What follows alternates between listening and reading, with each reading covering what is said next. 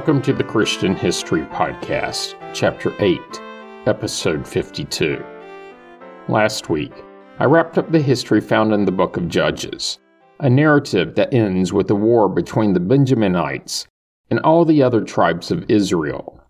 Then, the allied tribes reshift their focus towards saving their Benjaminite brethren, at least a few that remained, saving them from extinction. A book that wraps with the phrase, "Sai implied." In those days, there was no king in Israel. All the people did what was right, in their own eyes. If you missed that episode, you should really go back and give it a listen. This week, I'm beginning the summary of Judges before shifting gears to the next book, Ruth. And with that, let's get started. Judges covers the period between the conquest of Canaan described in the book of Joshua up until, almost, the establishment of a united kingdom of Israel, found in the books of Samuel. During this period, the Israelites were ruled, rather loosely, by people known as judges, hence the chosen name. The book's narrative follows a consistent, and unfortunately repeated pattern. The general progression is really a microcosm of the entirety of the Old Testament. First, the Israelite people are unfaithful to God. Because of this, they fall to their enemies. Realizing the error of their ways, the people repent and ask God for mercy. After this repentance, a judge emerges to lead the people, essentially delivering them from whoever the oppressor du jour was. Then they prosper, but only until the cycle begins again. Thinking back to the end of the book of Joshua, just before he died, Joshua warned the Israelites about adopting Canaanite religious practices. That warning did not work for long, as Judges chapter 2 tells us that the Israelites worshiped the Baals, Canaanite deities, and mentioned in the plural, but I'm getting ahead of myself. The book is generally divided into 3 sections. The first is the introduction, sometimes called the prologue. In reality, it's a double prologue covering the first 2+ chapters. More on that in a minute. Next is the substantive middle section, which makes up the majority of the book, chapter 3 through the middle of 16. It's wrapped up with a double epilogue found in chapters 17 through 21. Chapter 1 is rich with history, so for the purposes of this summary of Judges, I'll paraphrase and try to condense. And a heads up, much of this history overlaps with the history found in Joshua, except for one difference. More on that later, maybe in the next episode. After the death of Joshua, the Israelites asked God, "Who shall go up first against the Canaanites to fight against them?" God answered that it should be the tribe of Judah. Judah then asked the tribe of Simeon for aid. Embedded in this, we're told that Judah was fighting the Canaanites for the territory allotted to them, implying all of the territory within Judah that had not yet been captured. Also indicating that the period after Joshua wasn't easy, and that not much time had passed.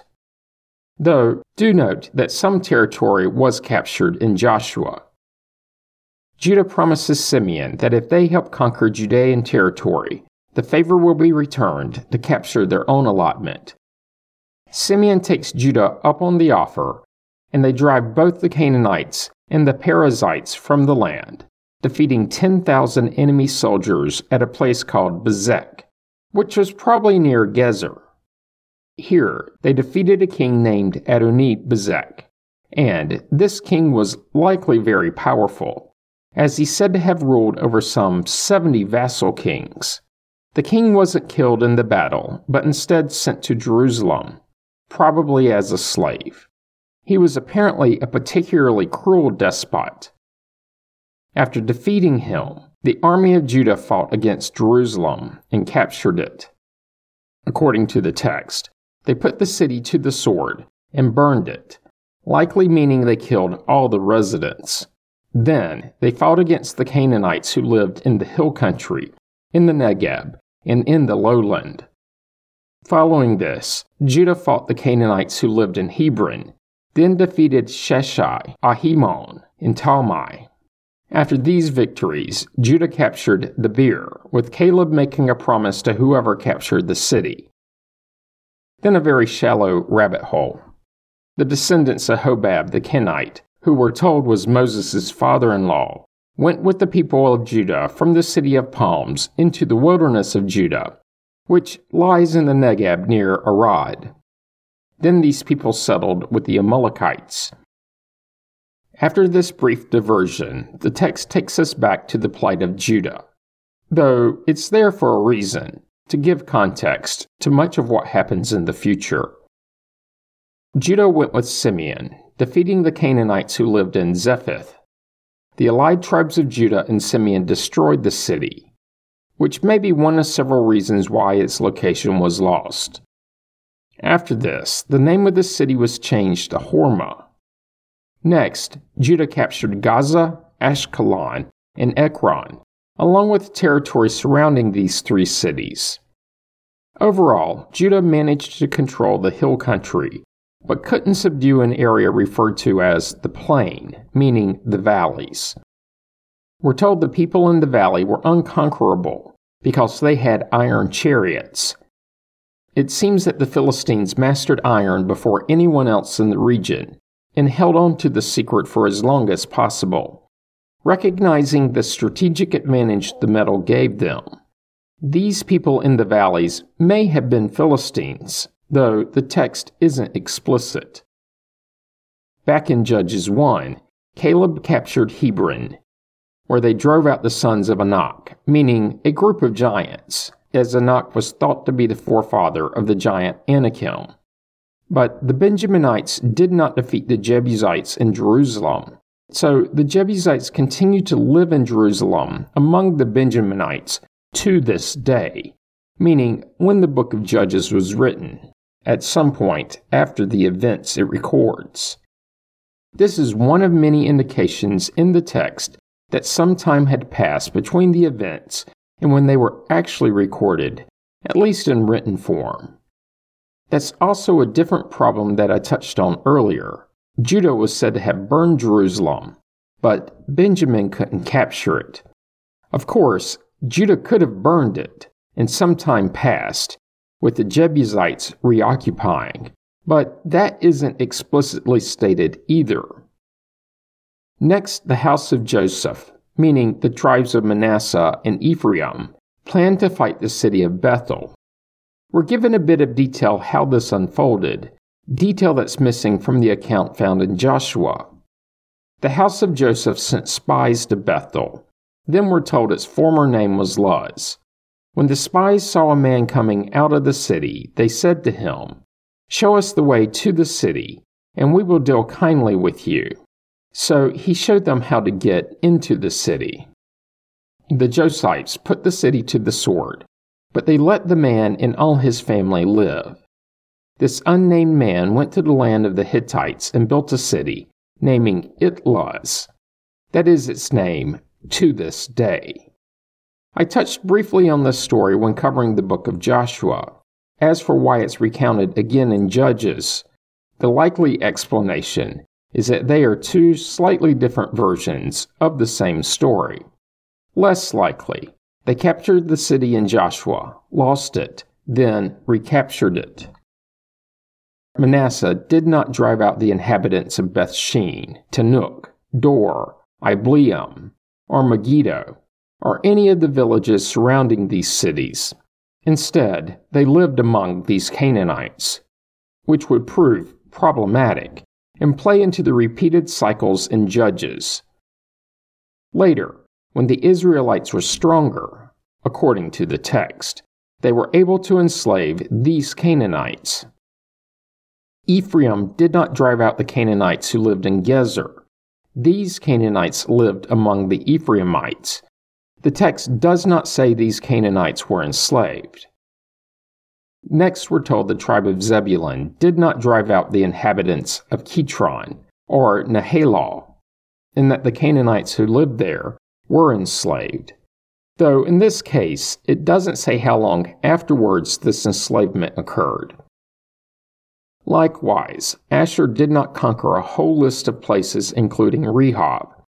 Instead, the tribe lived among the Canaanites, but apparently did not enslave them. Naphtali did not drive out the Canaanites in Beth Shemesh or Beth Anath, but lived with them, and at some later point enslaved them. Next was Dan. The Amorites pressed the Danites back into the hill country. It did not allow them to come down to the plain, meaning that the Amorites continued to live in Haherez, Ajahan, and Shalbim, though the tribes of Manasseh and Ephraim would eventually enslave the Amorites, at least those living in the region originally allotted to Dan. All of this preceding history found in Judges 1. What stands out to me is that it roughly aligns with the history found in Joshua, with extra details given about a few of the victories and defeats.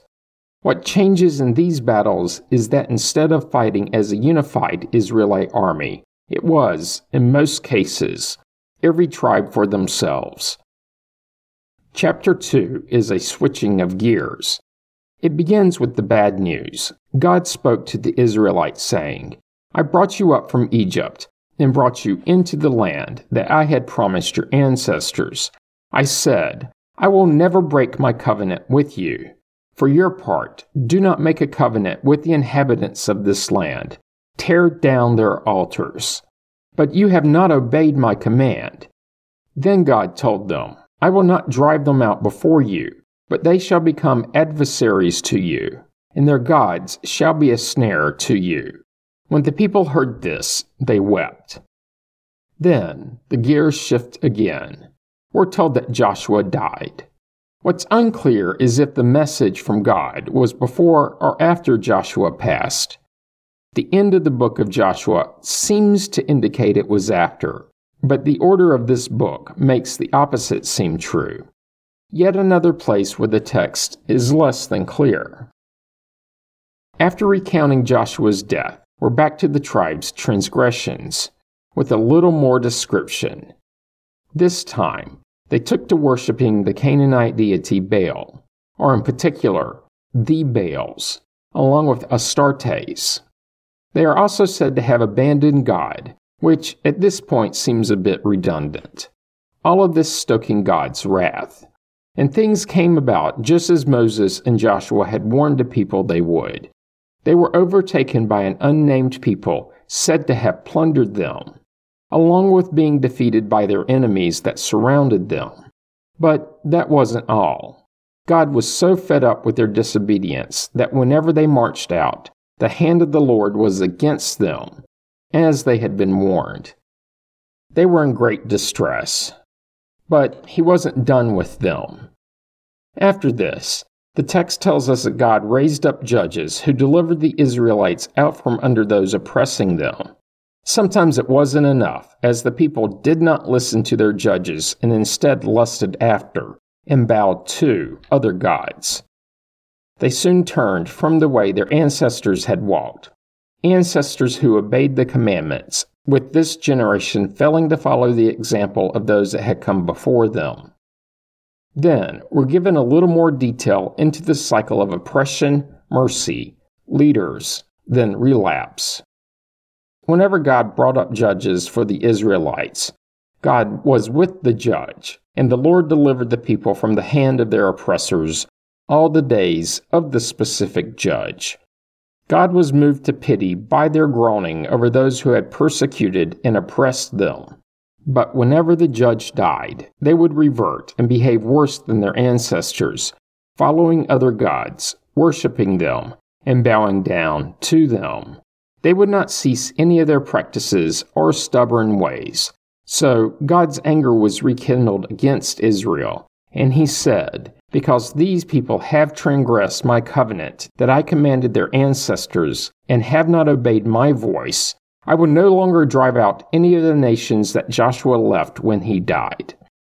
In order to test Israel, whether or not they would take care to walk in the way of the Lord, as their ancestors had, God had left those nations, not driving them out at once, and had not handed them over to Joshua. And that's the high note that Judges 2 leaves us with, the people continually failing to live up to their end of the covenant. Chapter 3 is a recounting of several of the non-Israelite nations remaining in Canaan. And at this point, it should be clear why I spent a year covering the history of the people, places, and things in Judges. The text is dense. Names that should be rather familiar by now. Specifically, 5 lords of the Philistines, all the Canaanites, the Sidonians, the Hivites, meaning that the Israelites lived among these people, along with the Hittites, the Amorites, the Perizzites, and the Jebusites, all who would become a snare to them.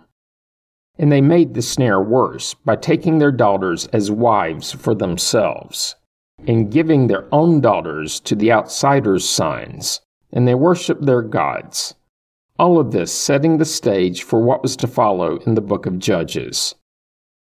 While still in chapter 3, we're given the name of the first judge, Othniel, the son of Kenaz, Caleb's younger brother. He came on the scene after the Israelites abandoned God and were conquered by Aram Naharaim, to whom they were subservient for 8 years. As a reminder, Caleb was a member of Judah and one of the spies sent by Moses to explore Canaan, who brought back the report that scared the Israelites enough for 40 years of wandering. He and Joshua were the only spies that urged an immediate taking of the promised land, and apparently the only ones who lived long enough to cross the Jordan as the Exodus concluded. Back in Judges, the events that occurred while Othniel was judge only take up a paragraph, and this is the last place he's mentioned in the Old Testament text. The cycle then repeated itself, and we're told that the Israelites turned away from God. King Eglon of Moab allied with the Ammonites and the Amalekites, then defeated the Israelites. Moab captured what was called the City of Palms. This was probably Jericho, as it's commonly called that name. But the identification as Jericho presents a problem, as in Joshua 6, the city was captured, then burned.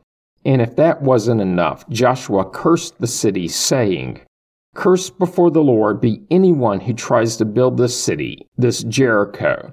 At the cost of his firstborn, he shall lay its foundation, and at the cost of his youngest, he shall set up its gates." If the king of Moab captured Jericho, it would have only been after it was rebuilt. So, in a way, the curse came true. The Israelites would be ruled by King Eglon of Moab for 18 years. They cried out again, and Ehud, the son of Jerah, a Benjaminite, came forward as a judge. What happened next will have to wait until next week, as it's rather lengthy and I'm up against a deadline. Join me then as I press forward with the summary of Judges. You don't want to miss it. Comments and questions can be sent to comments@christianhistorypodcast.com. As always, you can find information about the podcast on the internet at christianhistorypodcast.com. This week, help others to find the podcast by leaving a positive review on iTunes or wherever you get the podcast from. You can find the Facebook page by searching the phrase Christian History Podcast as 3 separate words. Once there, be sure to like the page so that it's easier to find later. Finally, if you're enjoying the podcast, subscribe so you get the episodes as soon as they are released and you don't miss out. Thanks for listening, and have a great week.